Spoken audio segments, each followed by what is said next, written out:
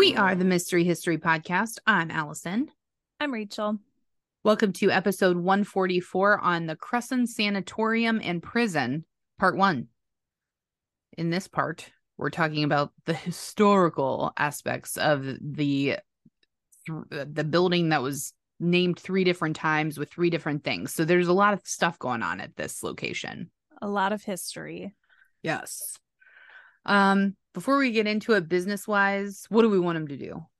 Like, share, and subscribe, friends. Yes, please. We got a new Patreon that we can shout out. P. Boyd. Thank you so much.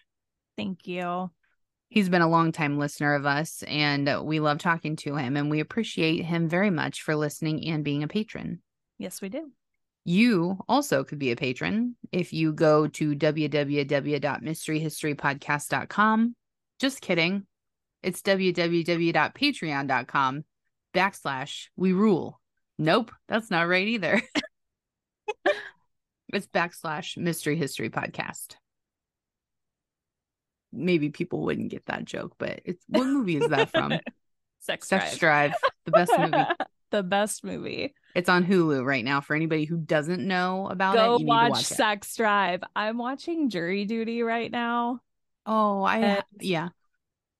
I am a few episodes in, and the guy that doesn't know what's going on says to James Marsden, he's like, "You're in my top 5 favorite movies, and I didn't even realize it." It was like The Judge, and I was like, "Oh my God, Sex Drive!" And like, I forgot he was in that too. I love that movie so much. It's so good. It's so good. It is such a good movie. Real quick, also, this is just a personal plug. So, Rachel, sorry, this is not in the notes, but I know we talk about books a lot. Well, I do primarily. But if you are on Goodreads, I would love for you to add me on there so I can see what you're reading and get more suggestions for books. I got a Kindle Paperwhite for Mother's Day, and it's banging. I love it. But I'm always looking for new things. So it's on Goodreads, it's Allie Fantastical, just how it sounds. Because I'm fantastical. That follows you, also not make them follow me, but let me know, and then I'm gonna follow them too. I read, friends, and I also have a Kindle, and I am reading a book right now, but I need suggestions too. Yeah, I'm on a lot of Facebook groups for like psychological thrillers. That's primarily what I read. And that's why you talk about it more than I do, because that's not primarily what I read. I do read psychological thrillers, but I also read a lot of novels and like nonfiction shit that's like, ugh, I do not read a bunch of nonfiction shit. You look like a nonfiction person. First of all, I'm offended by that. I read mostly novels. Thank you. Yeah, I am a big fan of like Malcolm Gladwell and a couple other nonfiction books that are very interesting. Oh, well, I'm into like Frida McFadden. I just saw her. I'm late to that game. She's got tons of books out there, and they're amazing, and they're quick.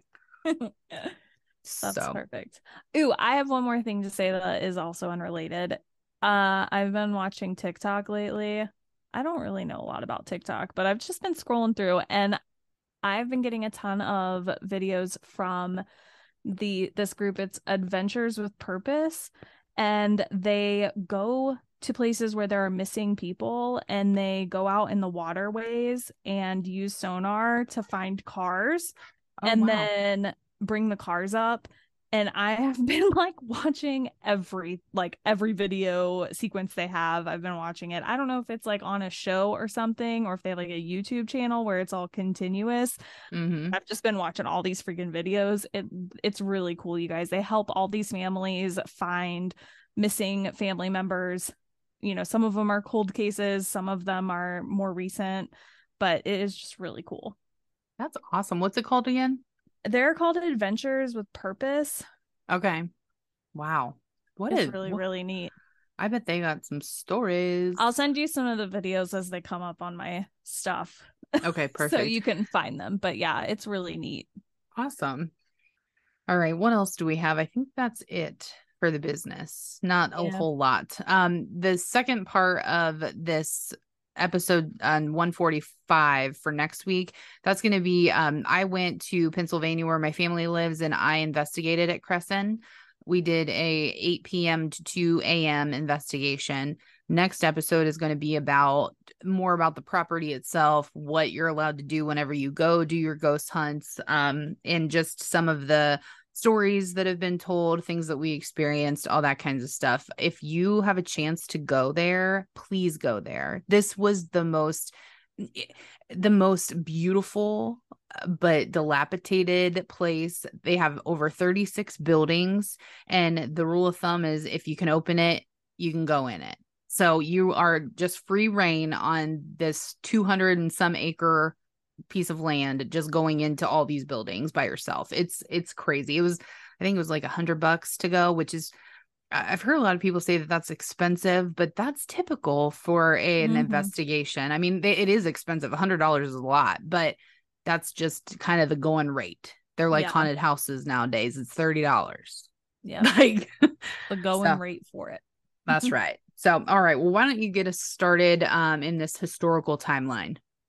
Okay. So in the early 1900s, a guy named Andrew Carnegie, who was an industrial philanthropist and led the expansion of the American steel industry, purchased 500 acres of land in what is now known as Cresson, Pennsylvania. He planned to build a mansion on the land for his mother, who was sick, where she could enjoy clean air from the hill that was on the property of 2,200 elevation. Yeah, what is that? Feet? 2,200 feet. Yeah. Cresson is the place that's on the top of the mountain right there. Correct. Me and Brian ride the motorcycle up there. There's like a cemetery when you first get up the hill, if you go up the one way next to the dam. No, this is on the other side. It's Cresson Correctional, I think is what the sign says, and you have to go far, far back to be able to see the property. So I don't think you've ever drove by it or been in that driveway. I don't think I would have gone to the property I'm talking about. But it's right there. Cresson.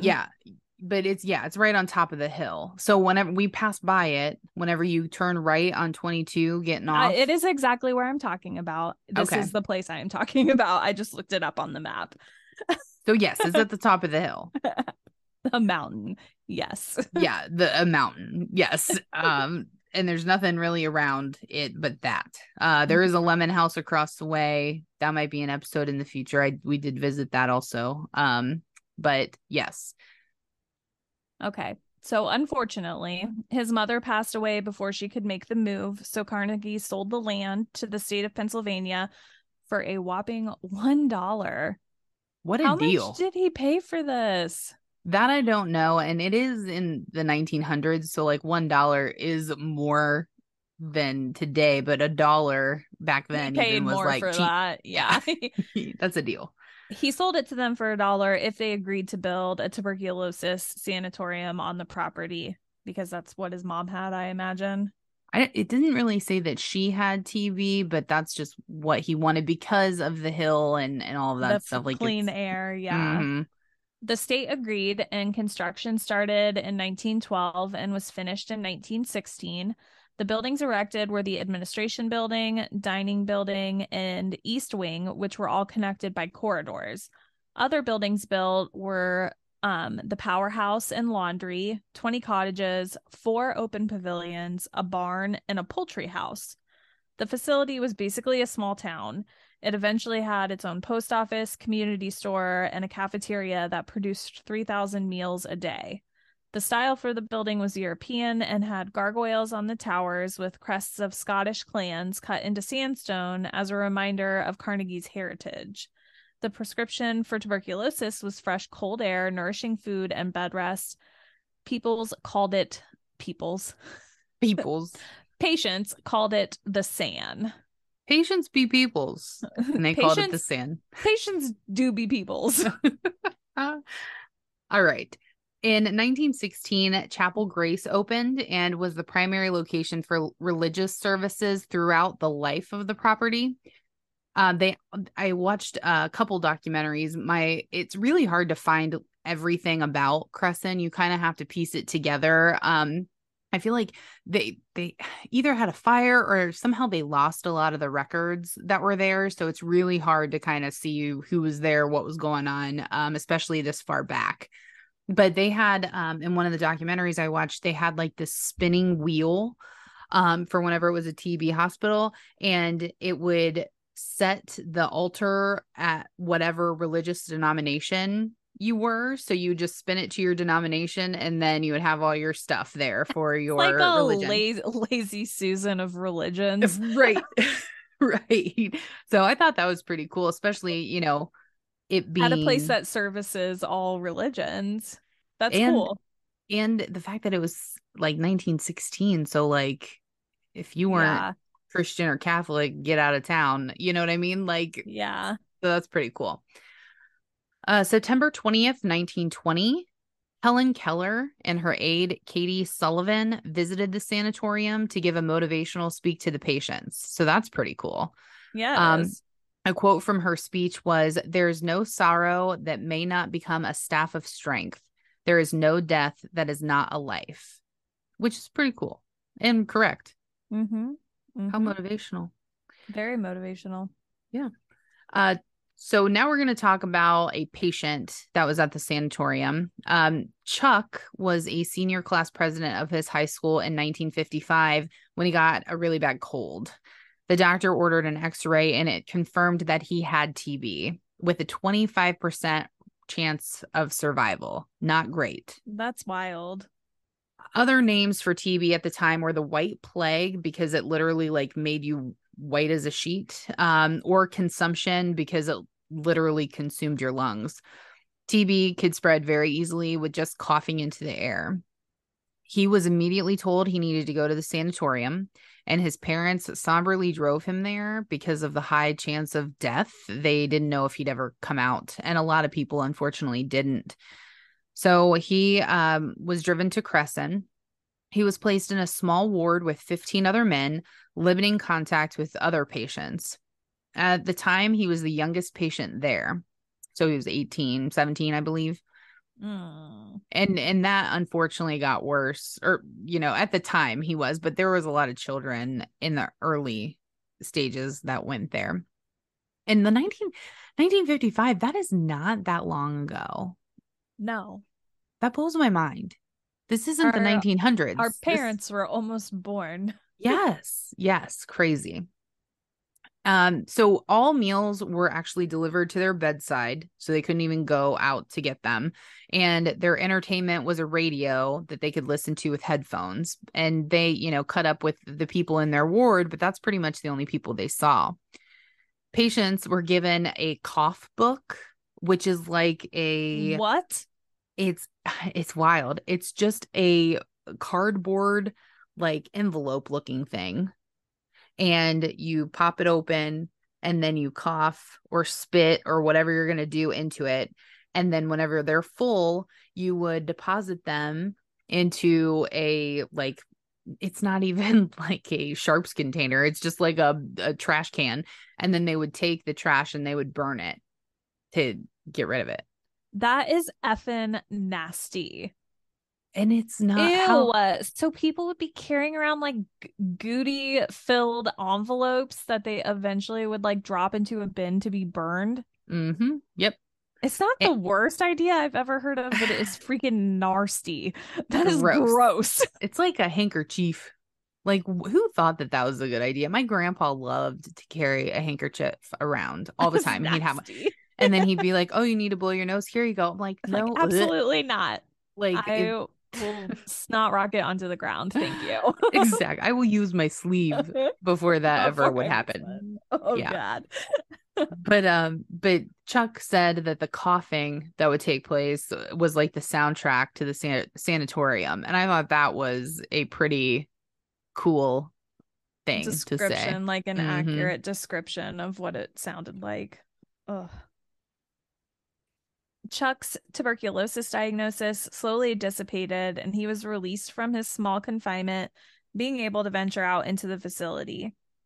He started working as a DJ at the local radio station on site and was able to eat lunch with girls. Yes, he hasn't been able to see one in so long.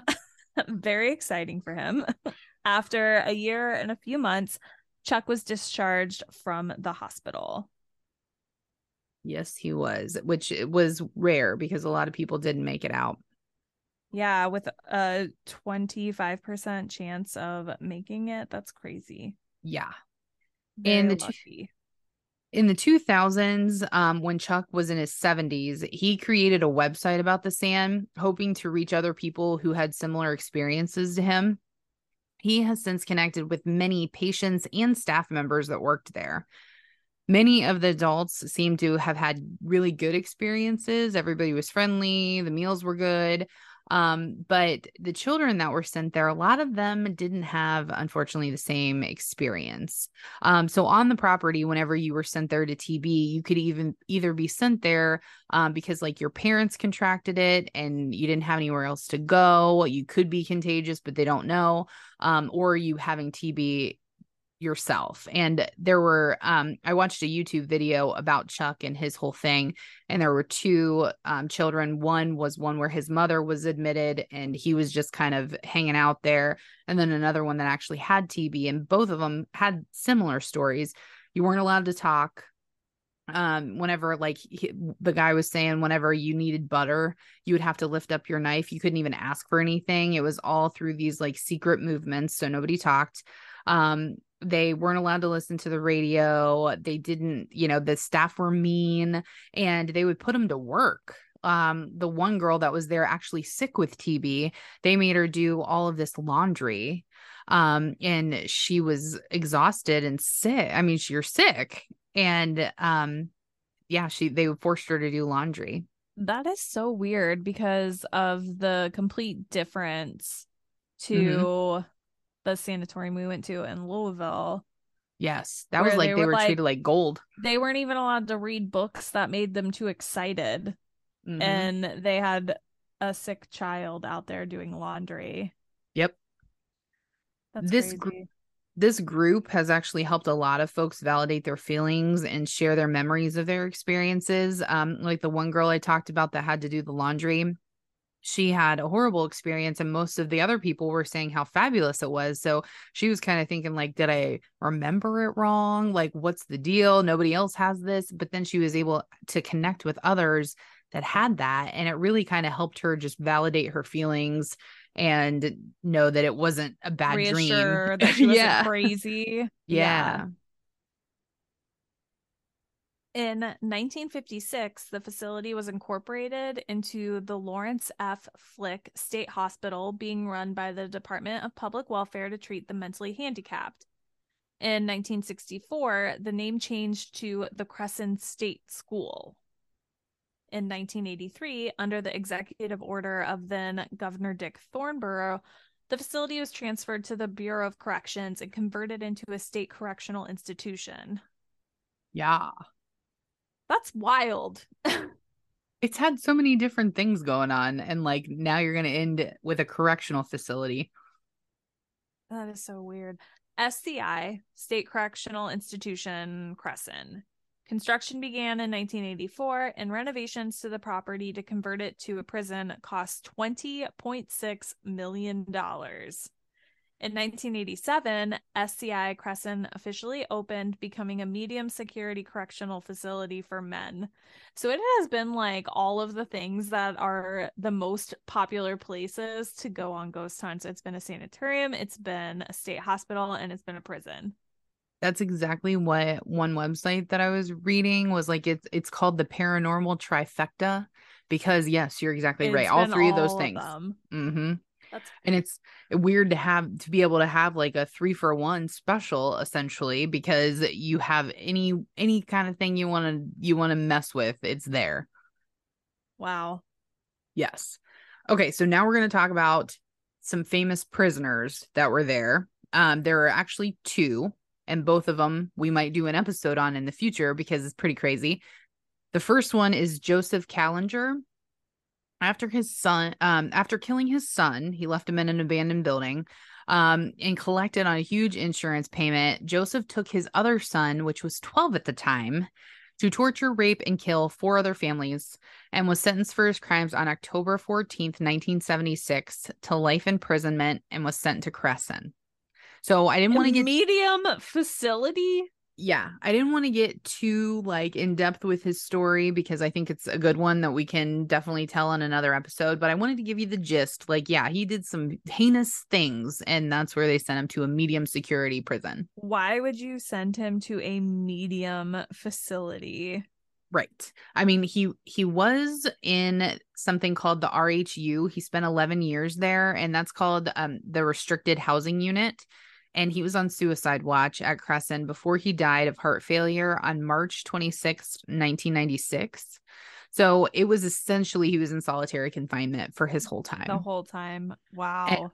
and they actually had to make special accommodations for him in his cell and put like plexiglass up so they could see into his cell 100% of the time. Somebody was watching him all of the time. Because he was on that suicide watch? Yeah. Yep. Wow. John DuPont is the other famous prisoner. January 26th, 1996, DuPont shot and killed wrestler Dave Schultz, a 1984 Olympic gold medalist who was training for a comeback at DuPont's world-class athletic facility, Foxcatcher Farm, which is now a movie on Netflix. Right. I've not watched it, but I'm going to now. Huh. Even though he was found to be mentally ill, he was found guilty of third-degree murder and sentenced to 13 to 30 years and initially spent his time at Cresson until he was transferred to finish out the rest of his time at State Correctional Institute Mercer. Right. And I watched one YouTube video and it says he's like the only guy to be on like the Forbes top 500 like most wealthy people or whatever, and then also to be incarcerated. So, yeah. Weird. Okay, so now we're going to talk about kind of some catalysts here of why Cresson as a prison might get a little more paranormal activity than others. There were several stories of guards treating prisoners unfairly, especially in isolation. Now, that's not an uncommon thing. We hear about that all the time, but it actually went to like a whole other level. So, inmates in isolation, they started out at a level 5. That meant that they were the meanest of the mean, and they would eventually work down to a level 1, and then they'd be released back into general population. But at Crescent, they would actually stall those phases in between levels, sometimes keeping people in isolation for years when they didn't deserve it. And James Harrington was the head psychologist, and he was actually the worst offender of all at stalling the phases. And he had 10 civil rights cases brought against him since 1995. Most of the men that were in isolation that he kept there for years actually had severe mental illness that was essentially going unchecked because that was like they called it in one article. I don't think I mentioned it in here, but they call it like warehousing. So instead of dealing with the actual problem, they were warehousing these people to keep In them away. solitary Mm-hmm. confinement, which is known to make people go crazy, even when you're not crazy. Correct. Yep. And go ahead and talk on about some of the other stuff. It's crazy. They were housed barbarically 6 days in cell block with no mattress, no blanket, or clothing. The prisoner was only given an anti-suicide smock, given a loaf of bread to eat, and No, it's a food loaf. So it whoa, was well, what's a food loaf? so a I food thought you loaf. typoed. No, a food loaf is like they put a bunch of crap in, like they mix it up in a blender and then they make a loaf of like breadcrumbs to hold it all together. And then you just eat everything in that bite. That is freaking disgusting. Yeah, that could not be good. Ew. And Mm-hmm. then after that, no psych treatment, which I would need if I had to eat food loaves. Oh, yeah. Oh, and it gets Ugh. worse. Go ahead and take care of this next one for us. Tracy Predravito was sentenced to life for arson and murder and had an IQ of 70. He was due to come up for parole and instead was found sleeping naked on a bare concrete floor in isolation. They denied him toilet paper, making him wipe with his hands, and did not provide him soap to wash his hands before meals, and he was given no utensils. So poop hands, McGee. And it said in the article that I was reading that he actually was like required to do anger management because obviously he's angry. He committed arson and murder. And instead of that, that's what they did for him. That was him naked on a concrete floor. It was his treatment plan. They didn't provide him with soap to wash his hands, but did he have running water? I think that, yes, they all had sinks Okay. and toilets in the cells. Still not great, but better than not having running water. Right. The what's TA tiny window? That was the typo. Okay. It should be the. I almost went with it, but I had just screwed myself with the food loaf. So the tiny window in his cell did not close all the way, which led to freezing temperatures coming through the window.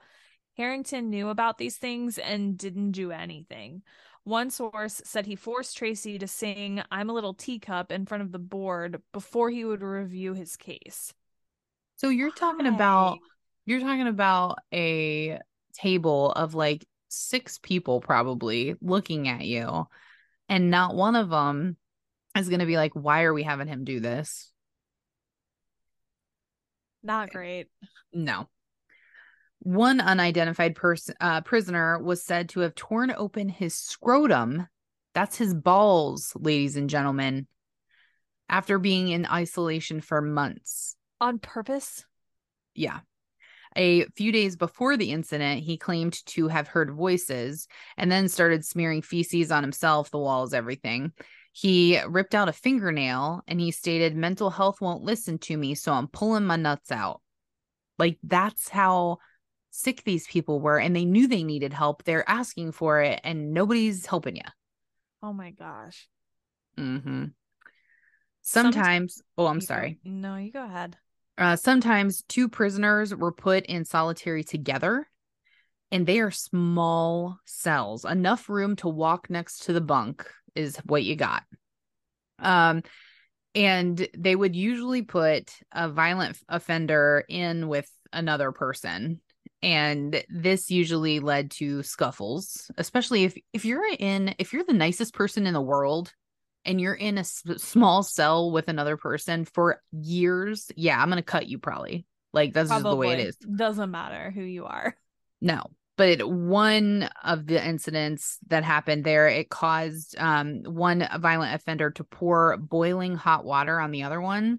And that's like the gift that keeps on giving. That's not going to be just something they can sew up. You're going to feel that for a long time. Oh, that's the worst. I know you don't know the answer to this, but where did they get boiling hot water from? I don't know. You know how prisoners are. They're crafty. They get they make tattoo guns. They probably put something together and made a heat source, and he's like, "I'm gonna burn you." Like, I'm gonna burn your face. This is like a long thought out situation. Yeah, he probably worked really hard on that. May 2012, a man hung himself in general population after his repeated request to see mental health was denied. I can't believe that they get away with that. Oh, let me add one more thing. Let me add one more thing. So I don't know. I thought that this happened to Jeffrey or James Callinger, but I think I got the story wrong whenever one of the lead investigators there were telling us some things, and a prisoner was there that actually killed himself in solitary by eating his bed sheet. So he ate his bed sheet, and it caused such an issue that he died. So that actually changed. I can't remember exactly what the change was, but I think it created something where, like, dissolvable or something like that. Sheets. Yeah, for that reason, because There's a Yeah, rule because one instead idiot of broke it. getting the people the mental health help they needed, let's buy dissolvable sheets. Right. So if they eat them, it's fine. Yeah. Ugh. And It it's might Joseph be, Callinger, by the way. yeah. What did I say? James? I I don't don't know. know. But I mean, yeah, what a crazy thing. That's dedication. And I'm sure it took him a long time. I'm like thinking, how do you even do that? Like, not all in one piece, right? So you're like ripping pieces off. You would think you would choke on it before it like messed things up internal. You know what I mean? Like, You have to yeah, be ripping it into little pieces and eating it that way.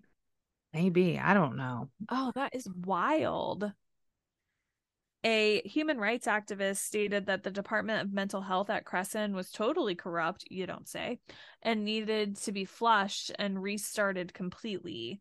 The Department of Justice did an investigation on May 31st, 2013, and found that prisoners with serious mental illness were locked in their cells for 22 to 23 hours a day for months or even years at the time. It also found that Cresson often denies prisoners basic necessities and subjects them to harsh and punitive conditions, including excessive use of force. The cells in solitary are as follows. So, this is a description of the And this is, solitary confinement cells. yeah, and this is from that report.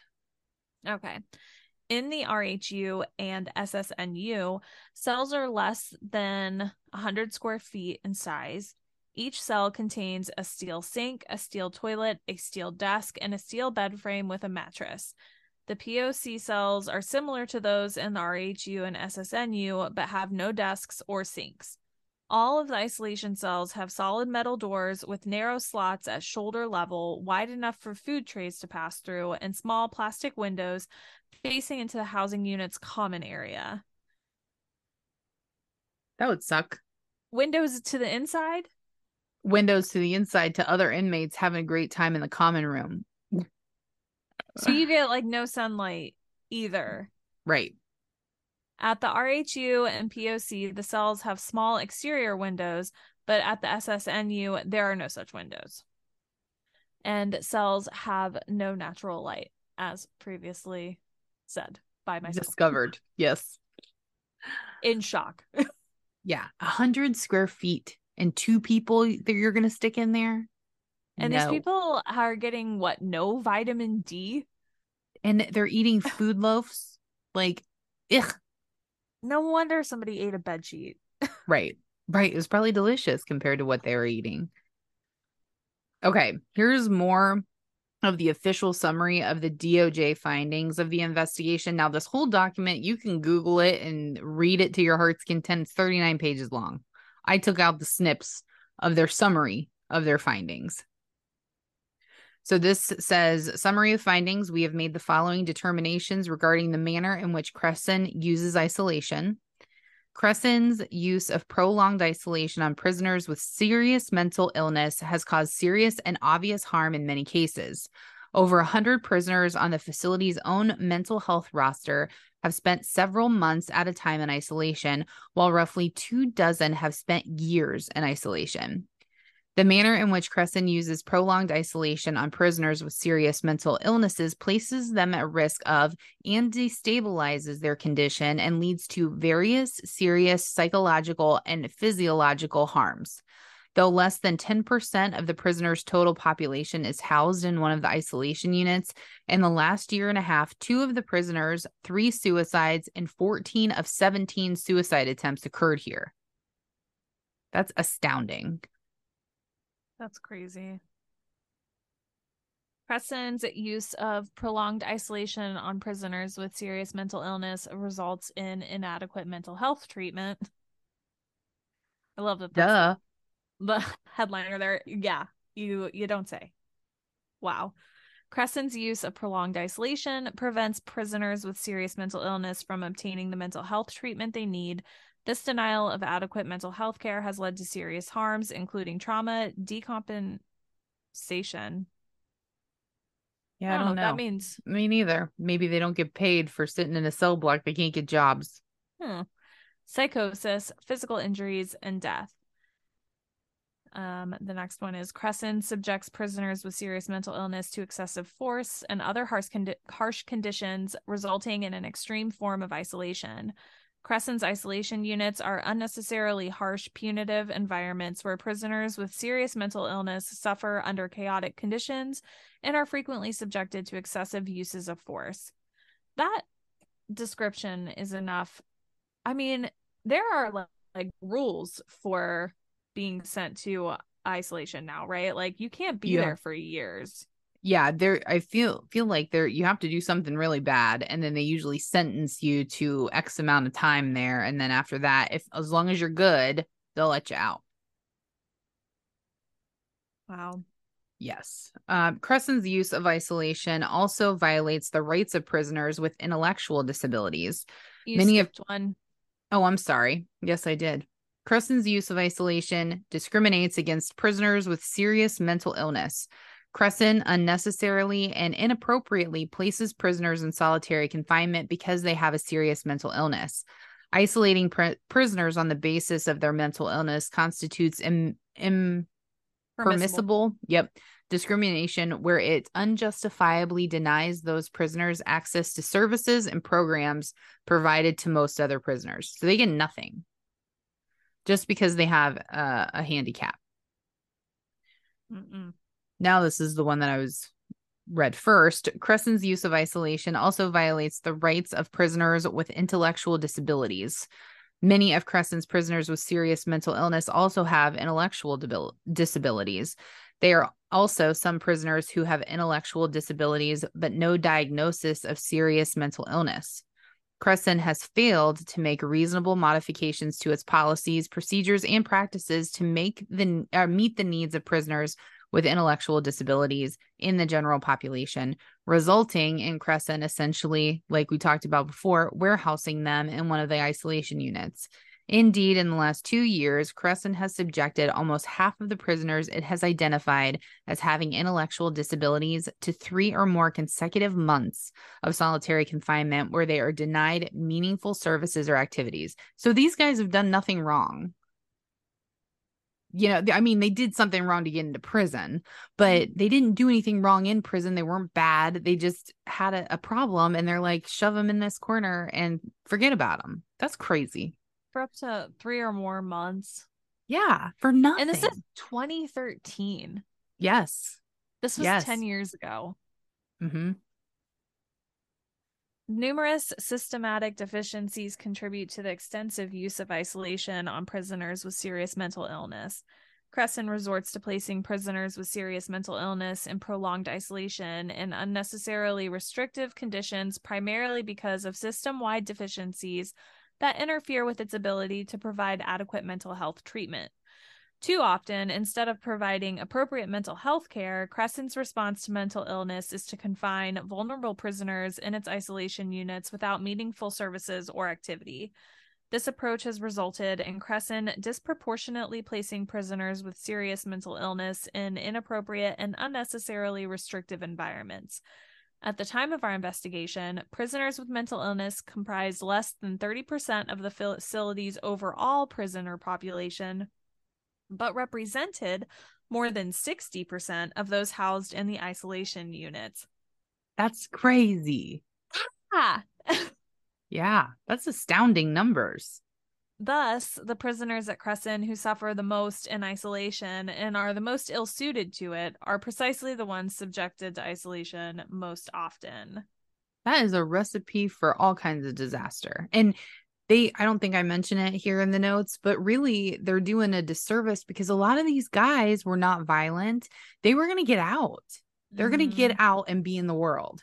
And you are not preparing them to do that. You're letting go crazy people that you created for putting them in isolation for months on end for no reason. Mm-hmm. That's the real scary part. Right next to where all our family lives. Right. Right up on the hill, the big ass hill called a mountain. They're just letting these people walk. You know, they're all going right into town. I know we probably have met some. We've That probably is. crazy. Huh. Yeah. Okay. 8 months after the DOJ's findings on January 8th, 2014, the officials announced that the prison would be shut down due to, yes, air quotes, budget cuts. It's not because of budget cuts. It's because you guys are assholes. Like, we can't deal with this anymore. Right. 6 months later, so very fast, on June 30th, 2013, it was closed and the land was put up for sale. Most of the prisoners I asked, and they went to Johnstown or to Pittsburgh whenever they closed the prison.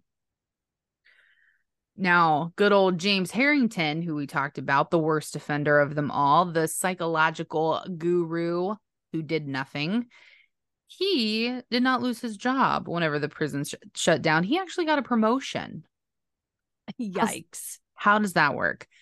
He got a promotion to become a regional oh my gosh. Psychologist. Psychologist. The psych manager overseeing 4 prisons. Luckily, though, I'm hoping he's high enough up that maybe he doesn't really do anything. Because he doesn't sound like it. Didn't sound like he was doing anything at the other job either, but they still gave him a fat paycheck, I'm sure. In 2019, so not too long ago, he was found culpable in 3 suicides, as well as further 17 suicide attempts during the 18-month investigation, leading, thankfully, to his license being revoked. However, he was fined $62,233 in civil penalties. How they come up with these numbers, I don't know. But he remained employed by the DOC that's Department of Corrections for you folks at home, with a salary of $107,052 annually. So nothing happened. Terrible. His license was revoked, but they still kept him employed. Mm-hmm. Yeah. Is he employed now? I would assume so. This was 2019. So you can write a letter. I'm gonna have a BF. I'm gonna do a bitch fit letter, and I'm gonna send him some terrible nasty grams. We shouldn't send them to him. We need to send it to his boss. Yeah, we need to send it to his boss. If anybody knows James Harrington's boss or knows James Harrington, first off, tell him he sucks. And then second, give us his information. We'd just like to write a letter. Yeah, we're not going to come find him. No. We send our hate via postage. Correct. And it's expensive nowadays. So if we send hate mail, it means we really mean it. After sitting vacant until 2019, the site was purchased by Big House Produce with plans to become a hydroponic farm. Love that. In addition, they now offer tours for photography, history, and the paranormal and are focused on preserving the property. So those are the people that whenever you give your $100 that some people think is expensive, it's actually helping this farm, produce place. The area that we live is not the greatest as far as jobs, and this would probably help a lot of people get jobs. So please go here. It's beautiful. It's crazy too, like from 2013 to now. So what is that? 13? 10 years. Yeah, 10 years. It has become so dilapidated. Like paint pulling off the walls, it's crazy how quickly nature takes things back whenever nobody's taking care of them. It's just wild. The prison. Yeah. So in the next episode, we'll talk more about the different buildings that they have there that are still standing, where all of that stuff is, and some haunted stuff. I do have a couple recordings where we heard some loud bangs that will play, and just kind of go through the night that was Cresson Sanatorium in prison. Cool. All right, let me cite. It's going to take me 15 minutes to cite my sources. I went to CambriaMemory.org, uncoveringpa.com, CressonSanatorium.com, Wiki, swaphistory.com, justice.gov. That's where I found the 39-page letter, if you're so inclined. The Clio.com. Your audio tour They have these little like QR codes around different parts of the prison, and you can actually listen to audio of things. The audio recordings I found are not super long. The longest one was like 2.5 minutes. But it's nice to just kind of get a little snip of things, and you actually don't have to be on the tour to get it. It's youraudiotour.com/tours/3601. Or you can just search for Cresson Sanatorium and you can listen to them from the comfort of your home. So that's cool. Continuing on, biography.com, pbs.org. I also watched some YouTube videos. The Cresson Remembering Life at the San, that was about Chuck, who we talked about earlier, and him developing the website. I also watched Ruin Road, Abandoned Prison with a History of Abuse. And I listened to a podcast For the BOs. So For the Booze, Cresson Sanatorium. Just to correct one of these, it's not swap history, it's SWPA history, like Southwest Pennsylvania. Thank you. No problem. It'd be a lot easier if it was swap. But yes, I see my mistake. It'd be cool if it was. All right. Well, we hope that you guys enjoyed episode 144 on the Cresson Sanatorium and Prison Part 1. And we will see you next week for Part 2. Have a good week. Bye. Bye.